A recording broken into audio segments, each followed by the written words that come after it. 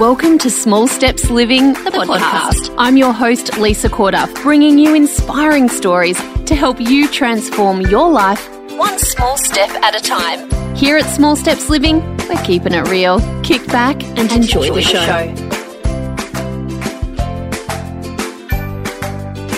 Welcome, everyone. On today's podcast, I am talking to someone who I am lucky enough to call a friend. We met online. Sounds rude, but, you know, how else do people meet these days? And I've been able to watch her journey. When we first met, she owned a business called Sustainababy, which she has since sold and has created a totally new business. And it fascinates me. I support her work 100%, and I think she's got lots and lots of nuggets of wisdom to share with you today. So I'm very pleased to welcome Laura Trotter. Welcome, Laura. Welcome, Lisa. I'm just as proud to be your friend too. In fact, yeah, sometimes it's a bit of that, popular girl at school. I can't believe I'm friends with Lisa. And I've got some of my friends that are going, you're friends with Lisa? I'm so jealous. Get out of town. I can't even. They do. What? My school mum friends, it's like I'm just a school mum to them, and they think, oh, you're friends with Lisa and you're friends with, So, that's like me when I meet people at school and they're like, what do you do? I'm like, oh, I have an online business. And they're like, oh, cool. Don't get it. But then I think if they come across me, they're like, oh my God, okay, hello. You can't come to my kids' birthday parties anymore. Yeah, because you see what I feed them. Anyway, today, the reason why, I'm all about small steps. And I have interviewed you before for my members, because what I love in this world where we're constantly being bombarded with information is people who take a really rational, a really real life approach to sometimes big issues, like food, like the environment. And some people might not be aware, but before I had kids, I worked in the sustainability space, especially around the area of behaviour change, where you're trying to connect people with a very big issue and one in which they can often feel very powerless and disconnected from. So when you first started off with, let's go right back. And let's just go right back. I don't want to go just back as far as Sustainababy. I want to know what you studied at uni and then where you worked and how this has helped inform the decisions that you've made in your life. Yeah, sure. So right back. So I grew up in country Victoria, so eastern Victoria, Gippsland, beautiful part of the world. And I was a child of the 80s, teenager of the 90s. So I spent a lot of my childhood outdoors, and we lived just in the middle of town, like a country town, but there was lakes, there were wetlands. We had holidays up in the Victorian high country, and we had a boat. We were out on the Gippsland Lake. So I was very much an outdoors kid, and I had some really strong connections to nature from a really early age. I just loved being outdoors, and I felt my happiest when I was outdoors and, just mucking about. And I guess, I was always that outdoorsy kind of kid, but I was really good at maths and sciences, like really good. And maths was my favourite, and biology, chemistry. So they were the subjects I was doing at school because I was excelling in them. But I was also doing, I guess, geography because of my environmental interest. But I couldn't really decide what to do. And I was a trumpet player too, so I was really heavily into music, and I wanted to be a musician. And actually for my work experience in year 11, I actually went to the Australian Defence Force School of Music because I was going to be a trumpet player. Yeah. Get out of town. So I went down to Melbourne for 2 weeks and was in the Watsonia barracks doing music every day. And I came back from that 2 weeks. I loved it. I loved every single minute. But I was kind of like, I'm 16 years old, and that wasn't challenging. It was a hell of a lot of fun. And I'm like, it wasn't challenging. Am I going to be bored by the time I'm 25 or 30? And at the same time, I'm thinking, what sort of job will I get? Will I just play in bands all the time? And, my dad was very much, it's kind of like that parent of an artist. You won't make money. You'll be barefoot pregnant, all that doom and gloom sort of stuff. And then I'm thinking, oh, yeah, I'm not sure about that. And then my boyfriend at the time at school, his brother was in university, and he was at RMIT Uni in Melbourne, and one of his best friends had was in a course called environmental engineering, and it had just been released. So this is like early 90s. So it was a brand new course. These environmental courses hadn't existed. So he goes, and he brought the pamphlet home for me, and he goes, Laura, you should read this. I think it is totally you. And then I read it and I thought, oh my God, it is so me. I love this course. I want to do it. This was like towards the end of year 11. You're trying to think about year 12 and I'm freaking out because I don't want to be a trumpet player anymore. And then this pamphlet lands in my hand because there was no internet. Oh, yeah. No way. There wasn't back then. Yeah. So I thought, yeah, I'll check it out. And then I went down on the open days when I was in year 12, checked it out. I did another round of work experience. Just my uncle was an engineer, but he was an electrical engineer and he was in a consulting firm in Melbourne. So I just went and hung out with the environmental engineers there for a week to decide if I liked it. And I thought, yeah. So I was off on the most contaminated sites in Melbourne soil testing. Like, you remember, is it Crude Island, the one that blew up in the 80s and had that toxic cloud over Melbourne? So I was sampling all the soil and groundwater there. I thought, this is amazing. Like, I want to do this. So, I went to uni. Left home at 17, as you do when you're in the country, and went down to Melbourne and partied a lot and had part-time jobs to pay my way through uni.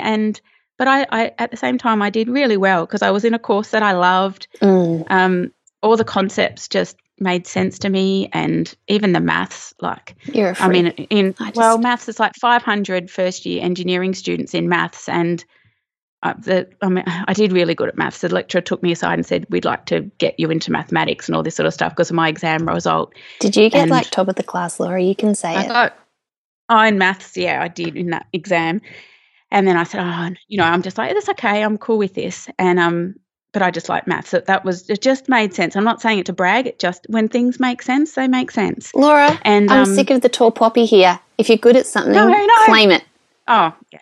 You know, so I'm a rock star. Yeah, so I did. So I loved my course, and I did, like, I was a party girl and a country girl, but my marks were still good. I think it's just one of those things. You're in where you deserve to be. You're enjoying it. It just soaks in, and you do well. And in my second year, a mining company they decided they needed to get some more women into engineering roles because there was like none or something like that. So they were like pinpointing the students as they were coming through. So they offered 3 scholarships for women, and I applied and I got one as a student. And that involved kind of like, they paid for uni fees, which was amazing, and then some summer vacation work. And then if you did really well, you could get a graduate job. So I was 19 years old, and I was bundled off down to Tasmania on the west coast of Tassie, so mountainous. And I was working in this 100-year-old zinc lead gold mine underground in a small town of like not even 1,000 people, Rosebery on the west coast of Tassie. And 19 years old. And I loved it. Like, I was hiking in the Tasmanian wilderness like every weekend. So my outdoors cup was full. But the work, it's like, this is a really old mine. They had their waste rock, it had pyrite in it, like iron sulfide, and when that reacts with water, it can produce sulfuric acid, which if it leaves the mine site, it can get into creeks, and it lowers the acidity, things more get acidic, and metals can get dissolved and cause a lot of toxicity issues in creeks. So I was seeing this issue. It's called acid rock drainage or acid mine drainage for the first time at these historic mine sites. And obviously that wasn't far from Queenstown in Tassie, where that King River was pretty much dead because that mine used to pour all the tailings down the river. So on the west coast of Tassie, wilderness areas all around, but then you've got pockets of the environment that are just dead because of historical issues. And I just thought, gosh, it was just like, it's like you're just freaking out on chemistry, really. It's like, I love this stuff, but it's in the environment, something that you're so passionate about. So I'm sounding like a real nerd here. But so I ended up working in the minerals industry for 11 years or so. I loved it so much, especially that chemistry and that acid rock drainage issue. I did a master's in chemistry, but that specific issue. At a mine, I worked in northwest Queensland for 4 years. Again, living in a remote mining camp near the Queensland-Northern Territory border. I think I was 23 when I went there. And with a lot of dudes, I'd be imagining. Like a lot of blokes. Oh, yeah, some really feral dudes. Yeah. That slip notes under your door in the middle of the night, and you might go to the mess after work, like the wet mess, and all of a sudden there's a beer or two in front of you and you think, where's this come from? And then you look up and this really feral guy from the far corner that's covered in hair is just smiling at you. And you're just like, so I just kind of didn't really go there much. I'd just go to work. You'd work 12 hours, 13 hours, and then I'd go to the gym or I'd swim in the pool. And then maybe there'd be that feral guy standing at the end of the pool waiting for you to get out. So I think I was there 2 months and I had to put in a sexual harassment case. Oh, wow. As a 23-year-old, and I'm just like, I just want to work. This was like you were breaking ground back then, being a female in these remote locations, being a female in mine sites and engineering kind of in general. Yeah, it has changed a lot, but there's still a long way to go. Yeah. So, I mean, I love hearing about what other people do, especially when it's something that I would never, ever choose to do. I was never drawn. I could do maths, but I remember in year 12 I decided not to do maths and my parents were having conniptions, like, you can't finish school without maths. Pretty sure I'll be okay. So I love hearing stories about people who do things that are really quite extraordinary. I mean, that's an amazing story. And to be so good at something that you do must be an amazing feeling, because you have been recognised in your industry and, you know, you downplay, I think, your achievements. But talk to me then what happened, because then you must have met your husband somewhere along the line and he was probably one of the good blokes. But then you had kids, and so no more mine sites? Well, not really, not for me, although my husband still works at one, but we've got plans for him to move on from that. But, so I met my husband at that mine in northwest Queensland, and, like, I met him in the first few months when I was there, but then and we actually dated, at that time, because we were on the same Where do you go on a date? Well, on year 7, so I worked 14 days straight, and then I'd have 7 days off in Townsville, so away from the mine. So you'd fly back to Townsville, and he was on the same roster, so it was convenient. Nice. No, try not to laugh. No, I didn't just get together with him because it was convenient. He's a lovely guy. He really is. Sorry. I had nothing better to do in Townsville. Yep. So, then we got married. Yeah, but we weren't together all that time because he, being in the industry, he was on secondment there, which just means he was just placed there by the company because it was a brand new mine. He was there in the construction and the commissioning phase, and I came there at the end of construction for it to move into production as one of the environmentalists there, environmental engineers. So I was there at the opening, and Paul Kelly sang at the opening and all that sort of stuff. So that was like in February 2000 it opened. And, so Paul, we were together then, but come that February, he was then moved down to Broken Hill, and so we kind of broke up. And then he was in Broken Hill for maybe 12 months, and then he was put down, get this, in Tasmania at that mine that I started at when I was 19, that same mine, and he worked there for like 3 years or something as a metallurgist. But we stayed friends, and I mean, in that time I'd dated some other people. I had to be so fussy who I dated with, though, because as you can imagine, a girl on a mine site, and I was very career focused. I was even studying my master's by then too, and it's like, and I had a very clear direction where I wanted to go in the industry, and it's like one bad relationship or something can just screw it up for you because of gossip and everything. It's kind of like you had to be squeaky clean because people would make stuff up anyway. But if you can put your hand on your heart and say, that's not true, I did not have that affair, it's like, jeez. That was the kind of thing. It's like everywhere you look, you just looked at. And it's the thing, so you downplay your looks, and I just would never wear anything revealing. I just wear my work clothes, and then I'd just wear like a baggy, like a surf T-shirt and shorts. You just learnt not to draw attention to yourself. Laura, you had so much attention anyway. You do have great boobs. Like, you've just got really good boobs, and that must have been awful. That's why I've got a hunchback, because you hide them. You know what I mean? It's awful. Yeah. Oh, anyway, boobs. So then you're hooked up with your man again. You made some babes. What's happening? Well, we had a big move before then because I was still I'd left that mine in Townsville. I was at consulting with a consulting company in Townsville. And meanwhile, we got back together, but he was still in frigging Tasmania and I was in North Queensland when we decided to, let's give this a go. And we went on a holiday to New Zealand, decided we want to really give it a go, but it's kind of like there's still like 3,000, 4,000 kilometres between us or whatever it was. Yikes. And then his old boss from Broken Hill was in South Australia working at Olympic Dam and offered Paul a job. And I said, I've just done 4 years in the desert.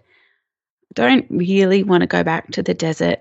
I'm kind of happy to work here now and maybe move back to Victoria where my family are or something like that. But then I thought, but he was struggling to get a job in Townsville.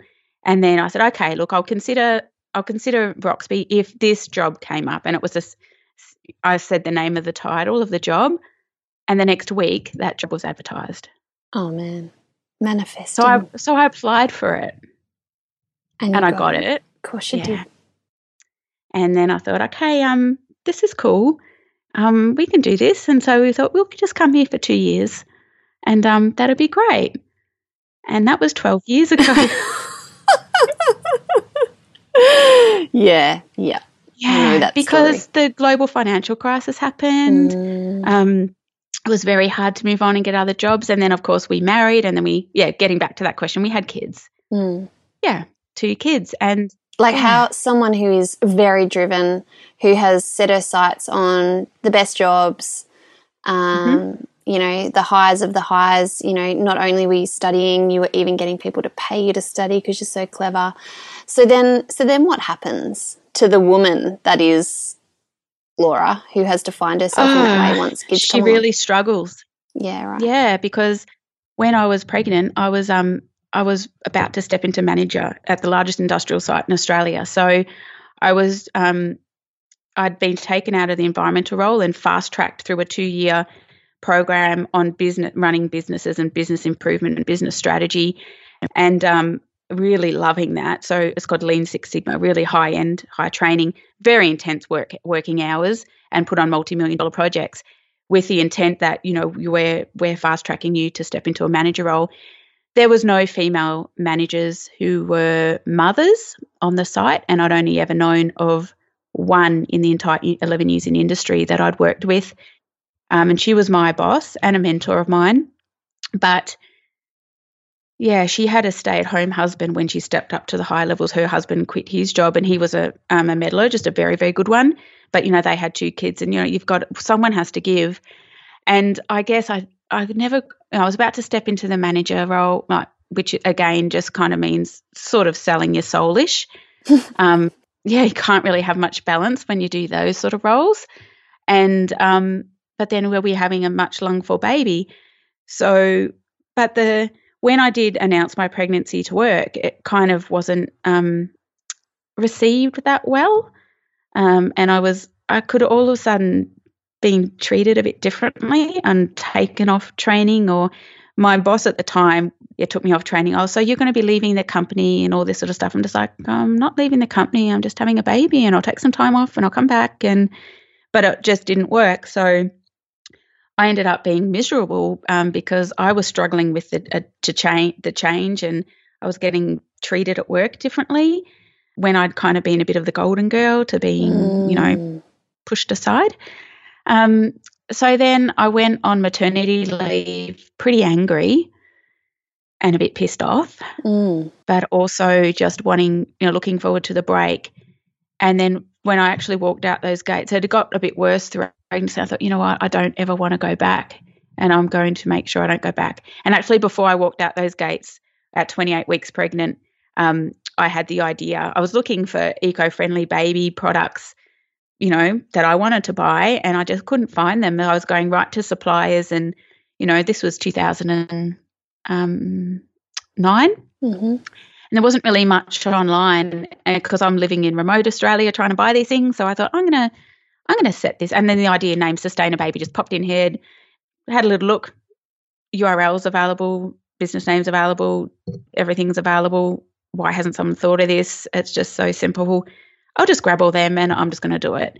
Didn't think too much about it. I think if you overthink things, you stop doing things. Yep. And I did do up a business plan because I'd just been 2 years in a business improvement role, so you don't start something without a business plan. And I had my very risk-averse husband to check over it, and I said, pull this apart. What am I, am I crazy? Is there something I'm not seeing?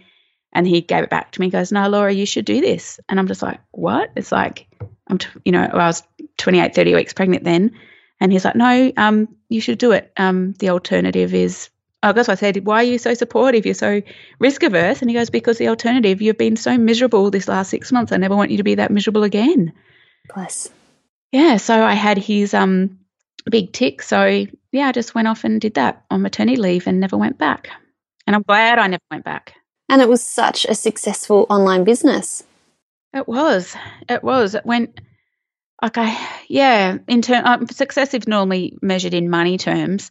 So it was turning over 6 figures within 12 months, which was great. And I made some mistakes. I made some very costly mistakes as well, you know what I mean? But I would kind of absorb them. It's part of the ones, yeah. Part of the whole deal though, going out on your own. Like I think that's amazing. And like you holding other people's stock, like you like there's big time investment that needs to go into setting something like that up. So there was no online coaches at that time because everyone was just figuring it out for themselves. So I kind of just soldiered through like the first 4 or 5 years in the business just on your own. And you kind of in hindsight probably wore that as a bit of a badge of honour, but there wasn't really any people out there to hold your hand. There was a couple of mentors in the offline world that I bounced ideas off, but they didn't really get what I was doing. Yeah. But they could still help you confidence-wise to steam ahead. But I loved the business. I truly did. I loved it right up until my second son was born. Yeah. And then what happened? Oh, he didn't sleep for like 18 months. Yeah, and nice. He screamed as well. Mm. So when he was born, I had like 3 months of blog posts already written, like, I can take it easy for 3 months and then everything will be under control and I can kind of just keep going. And I had an employee that was packing all the orders for me so I could take that time out, and I thought I'd organised it really well, but Christopher had other ideas. And they have a way of doing that, don't they? You think that this is what your life is about. Actually, I'm going to go right ahead and make it about me. Yeah. And I think also, I don't know, before I had my son, who was my eldest, I had this period of working at home at like about 2 years. And it was awful, like in the beginning. I don't know whether I got depressed or not, but I was pretty low because I was used to working in a media environment, daily deadlines, hustle and bustle, and then it was just me. And we were in Sydney, so I had no friends. And my sister was there, thank God. But it was really, really tough. But I remember thinking at that time, or when I was going into then having a baby, that I was so glad I'd had that chance to just be quiet in a house, be by myself. And I had also really been struggling with some freelance work that I'd been doing and not getting much traction on things. And I kept thinking, what if I'd just gone from like the winning awards for this TV show in 2007 to having the baby? And then that would have just been shocking. And I would have felt like I wouldn't have known whether it was just because it's such a huge lifestyle shift to go from having a job where you've got an important role to then just, being at home a lot and, having a baby, or is it just the lifestyle change? Like, what's the thing? And I think it's the identity change. Yes, so much. So did you struggle? Like, has that been part of your,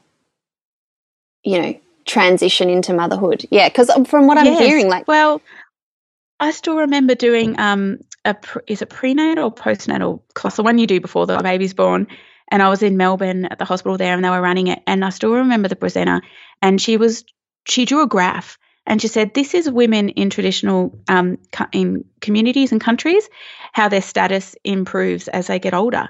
So and she drew this graph and it was like, okay, so we're a girl, and then she gets married and she notched up on the graph. And then she has a baby, and she went up on the graph, like her status and how the community held her. And then she has another baby, and it goes, oh, and then she has a boy, and it goes up, you know what I mean?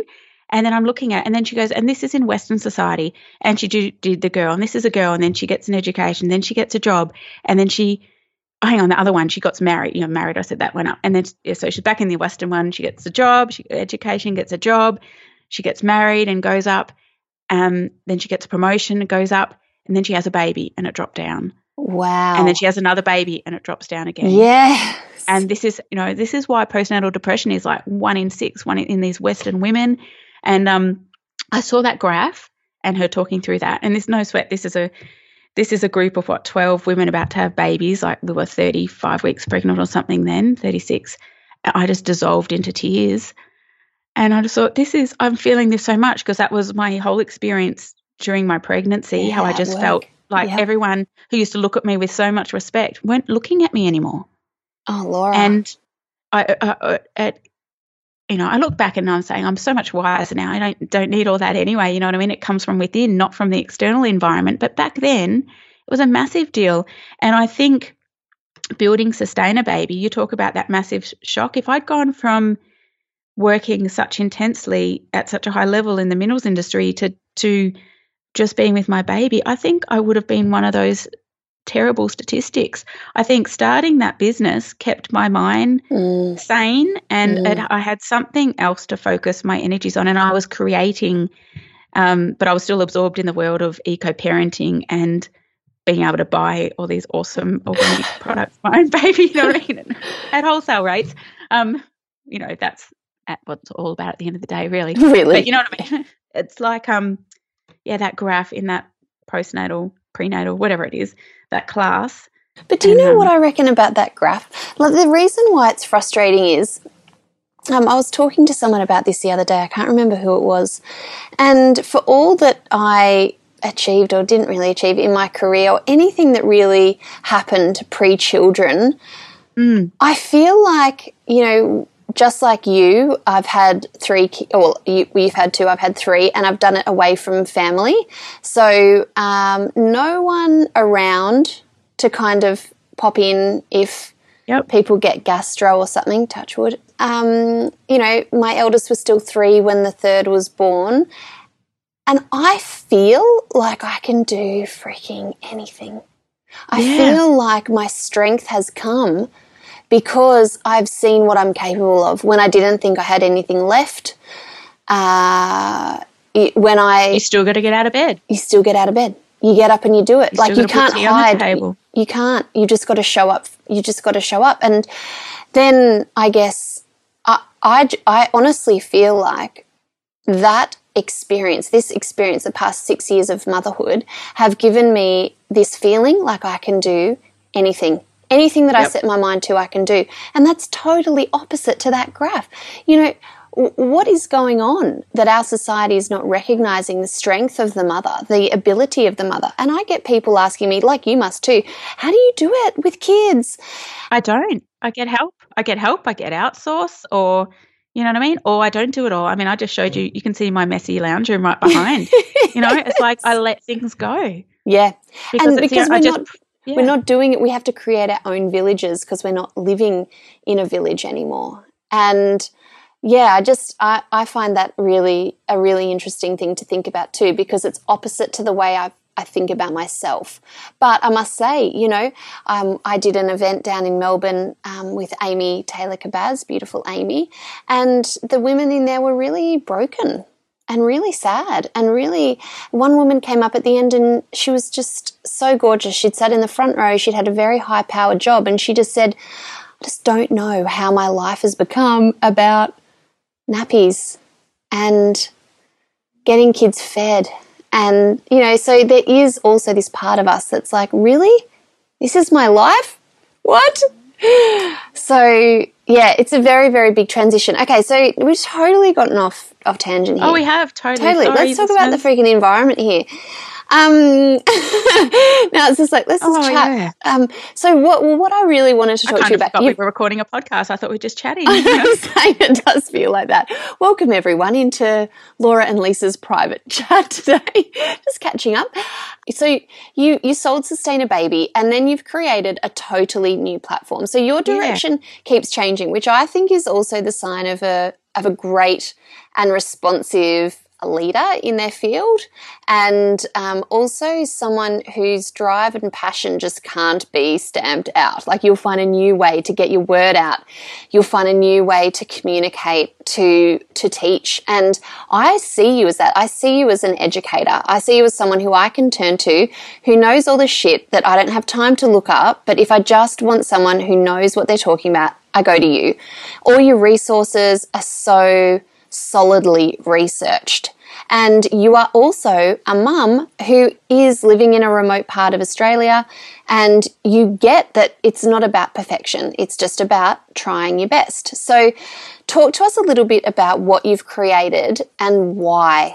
Yeah, well, why? It gets back to, again, my time in running Sustainababy, and all my customers constantly asking me, how can I do this, Laura? How can I get rid of toxins in my home? Or how do you do this? And I was also, talk about frustrated. It's like I was a little bit frustrated running a retail business because I wanted to educate and inspire. And I don't know, again, why does an engineer create a retail business? I never had any experience in retail ever.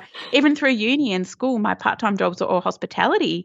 So, retail wasn't my passion, but the why behind Sustainababy always was. And that was, to make green mainstream, to get more people adopting sustainable ways of living. And so I had a period of crossover for about 2 years with Sustainababy where I'd started to launch some online eco-living programs. And so I've actually, really got 3 all up. So my home detox bootcamp was the first one that helps people remove toxins in the home. And it's just steadily grown over the years, and I've had a few hundred people go through it with fantastic results. And I did one on home energy use, so greenhouse home energy blitz, but my main one these days, and we'll talk about it towards the end, is self-sufficiency in the suburbs. So I guess that's how I got into it, because people were asking me how. And then when I started doing it, I just realised this is what I want to do. I like you said, I love educating. I love inspiring.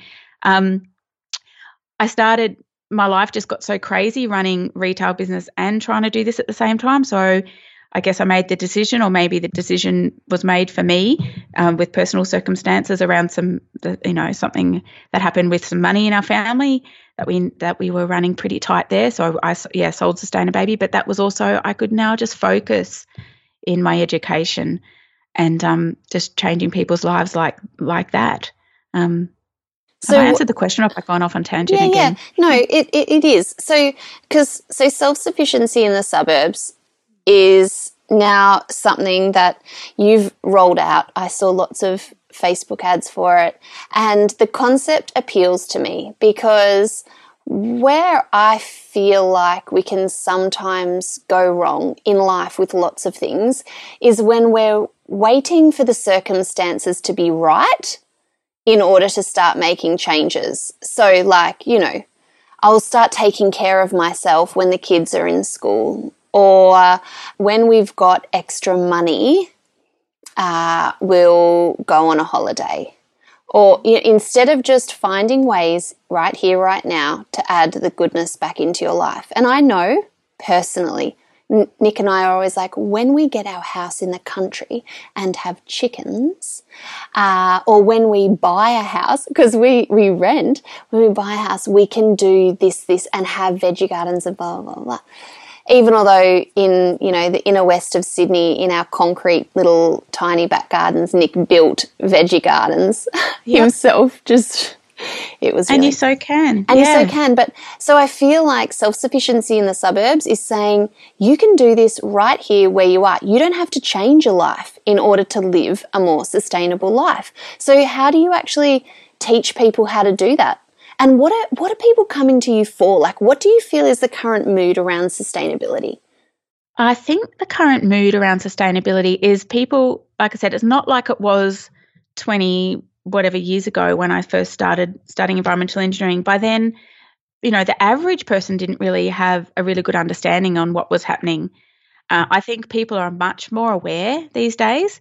And that's obviously, I think, on the online world and on media but just the news stories, there's more and more environmental ones because things are really reaching a big crisis point, and the average person is becoming a lot more aware. And when I don't mean average as average, just the everyday person is becoming more aware and worried. So people are more aware that they need to make some change, but the same thing, that there's always that belief out there that by changing, I'm not going to have as good a standard living, or it's going to take more time, or I'm going to cost more money, or do I need to move to the country and have my chickens there?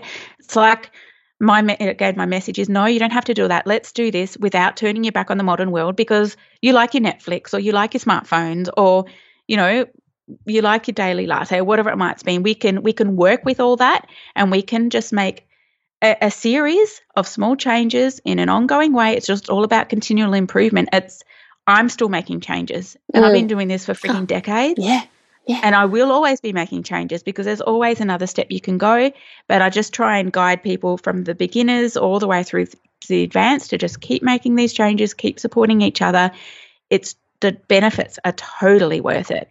And And this is the thing that used to come up. I used to work with a lot of NGOs, and they would say that they'd come across people who would be like, well, why should I make a difference when China is putting up a new coal-fired power station every month or so? And it's that inability to see that.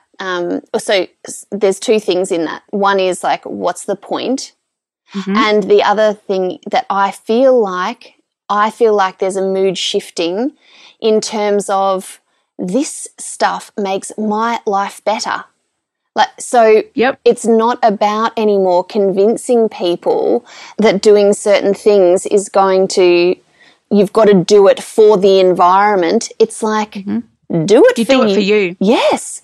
Yep. Because your health improves, because your kids aren't, off the chart. You've hit it on the two biggest things. I think you're right. I understand some of those feelings because people can get overwhelmed, like you said, China doing that, or our oceans are full of plastic, species are becoming extinct every single day. Like, how can I stop that? And also it can be annoying when, like, you might be making changes, but your next door neighbour's bins might be overflowing, or their house might look like a Christmas tree all year round because they're leaving all their lights on or whatever like that. But, big change at the top needs to happen, like with policies and our global policies. There, without a doubt, big changes have to happen.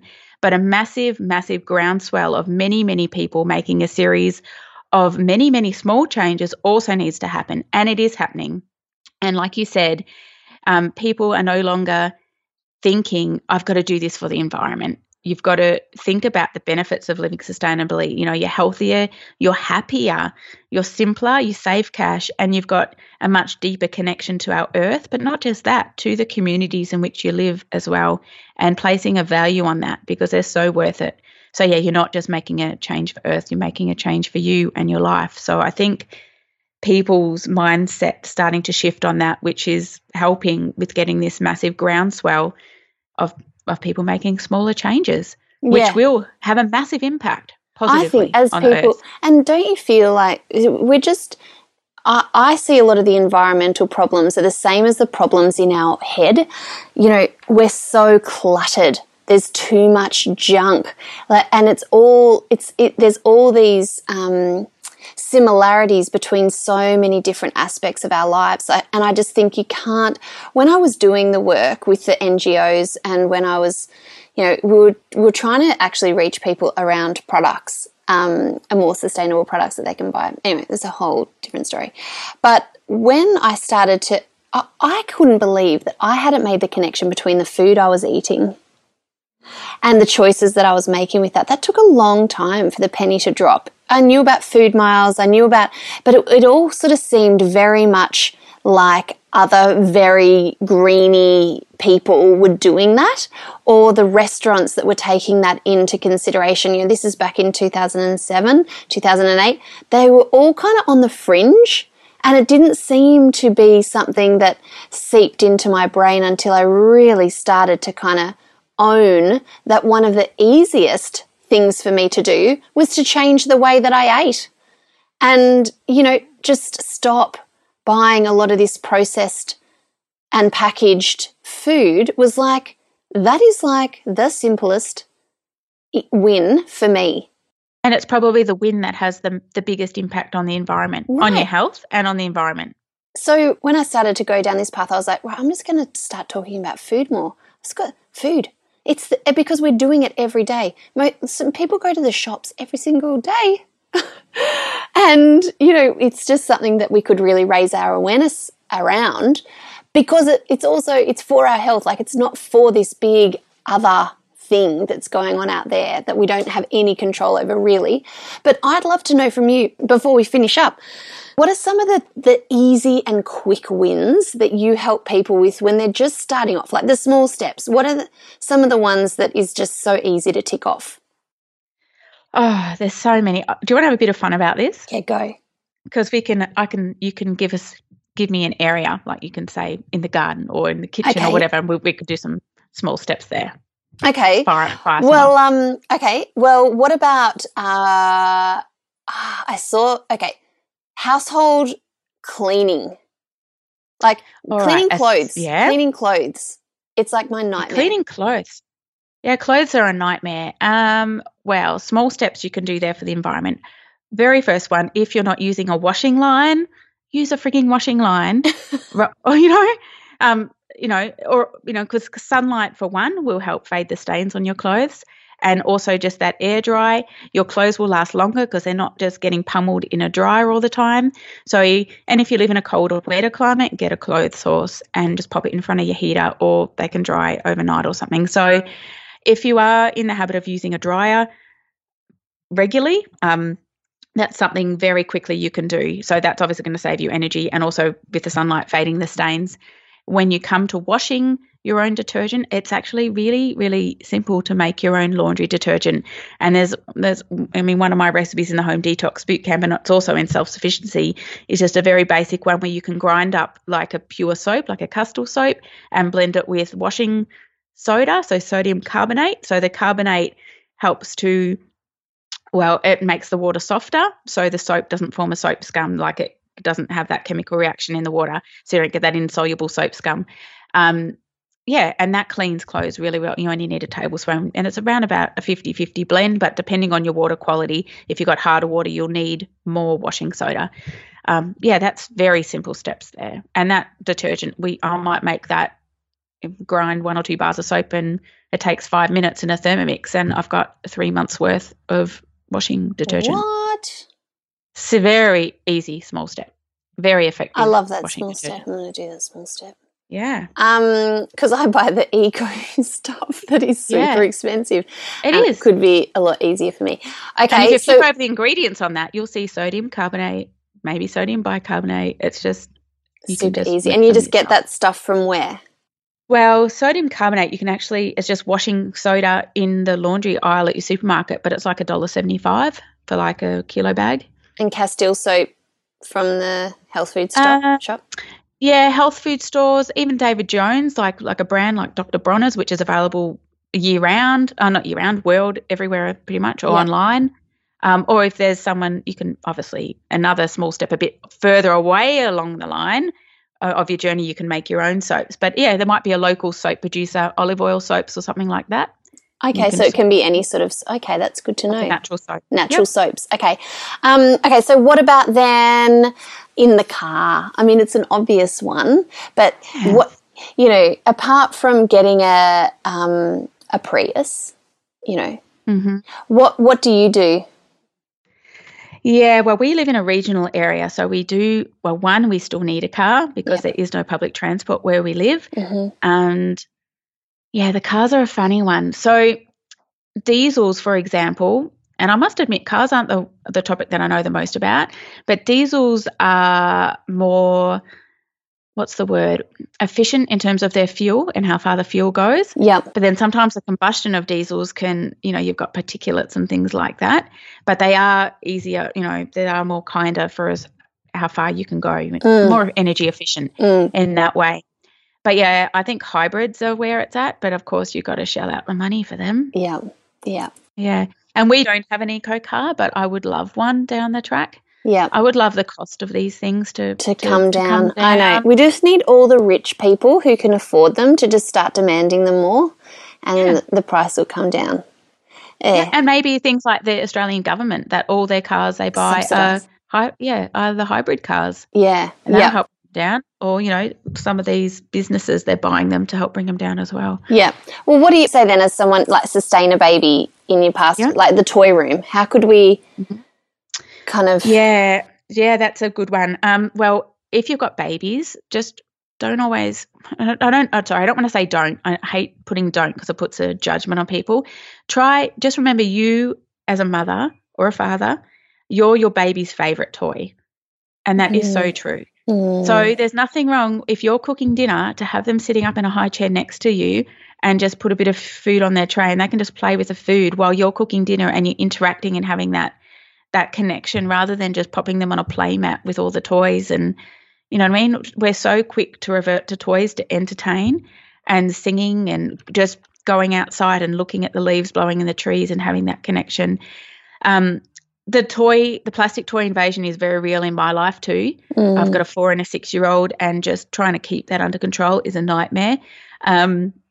Trying to gift experiences, like let's go on outings, let's go to the zoo, let's go to this and that, rather than always buying something and requesting that relatives do the same. Not that they always listen.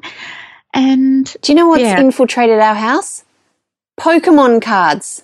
Oh, really? We don't have them. Oh, Laura. These tiny little cards, like footy cards back in the day. Yeah. And they're just, I'm like, and those Shopkins. You seen Shopkins? Oh, yeah. My son, they've got one each. But my niece has she wants the whole entire collection or something. It's like, who comes up with all these ideas? And like at the start, when Matthew's now about to turn 7 and he still loves the Octonauts, and when he was 3, he loved them. So for that birthday that year, he got the Gup-X, right? His 3rd birthday. And we thought, this is really cool. It's not like Thomas the Tank Engine where they're bringing out a frigging new train every month. It's like there's 8 Octonauts. They can't just turn around and call them the Deconauts or something and add another 2. There's 8 Octonauts. And there was the Gup-X and the Octopod. We thought, this is cool. But now there's like the Gup-A. I've got a video recording of Christopher last year for Christmas. Chris, what would you like for Christmas? I like the Gup-A, the Gup-B, the Gup-C, the Gup-D. Get out. And the Gup-G. Oh, and I like the Gup-H. And, you know, it's like, far out. Like, they keep bringing out all these things all the time. So kids they feel they need to collect everything, don't they? So we're getting off track again. But, yeah, the toy room is gift experiences. Go for quality, not quantity. And this year we're putting our money, we're getting monkey bars for the kids in the backyard, and then they'll get one extra thing from us or from Santa, and then whatever relatives decide. We've asked relatives to try and pitch in for the monkey bars instead of presents, but we'll just see what happens there. But that's our aim, to just try and, like, our house is 3 bedrooms. It's not getting any bigger. The toys are taking over. Can we try and stop this, please? Yeah. We need to breathe. I know. And I love a good clean out. Love it. Because it helps with how I'm feeling about life. Yeah. But the clean out, I've got 2 little hoarders. Like, the kids take out the recycling bin every week and they get 50 cents pocket money. We're stingy. And, but they take out the recycling bin and they don't put it all in the recycling bin because they find some of their drawings and because it's a lot of the drawings and little squiggles they've done. Oh, yes. And they come back in. Mum, I drew this for you. Why is it in the recycling bin? Oh, darling. Because you drew Dad another must 100. Have put it there. You know, Dad, go talk to Dad. Ask Daddy. Daddy, why did you put this in the recycling bin? Okay, so just to finish up, I'd love for people to know where they can find, if they want to get involved in sustainability in the suburbs, self-sufficiency in the suburbs, tell them how they can do that.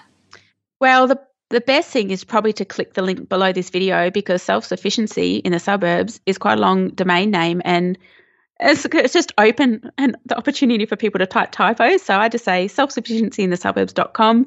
You can click on it below. You can get started for $19. But if you want to, I guess, get a feel about me and my work a little bit more before you look into that, by all means head over to lauratrotter.com, my main blog. Or if you're a bit of a podcast junkie like me, listen into EcoChat in iTunes. I've just loved our chat today, Laura. Oh, it's been great. Thanks for hanging. And every time I talk to you, I've learned something new about you.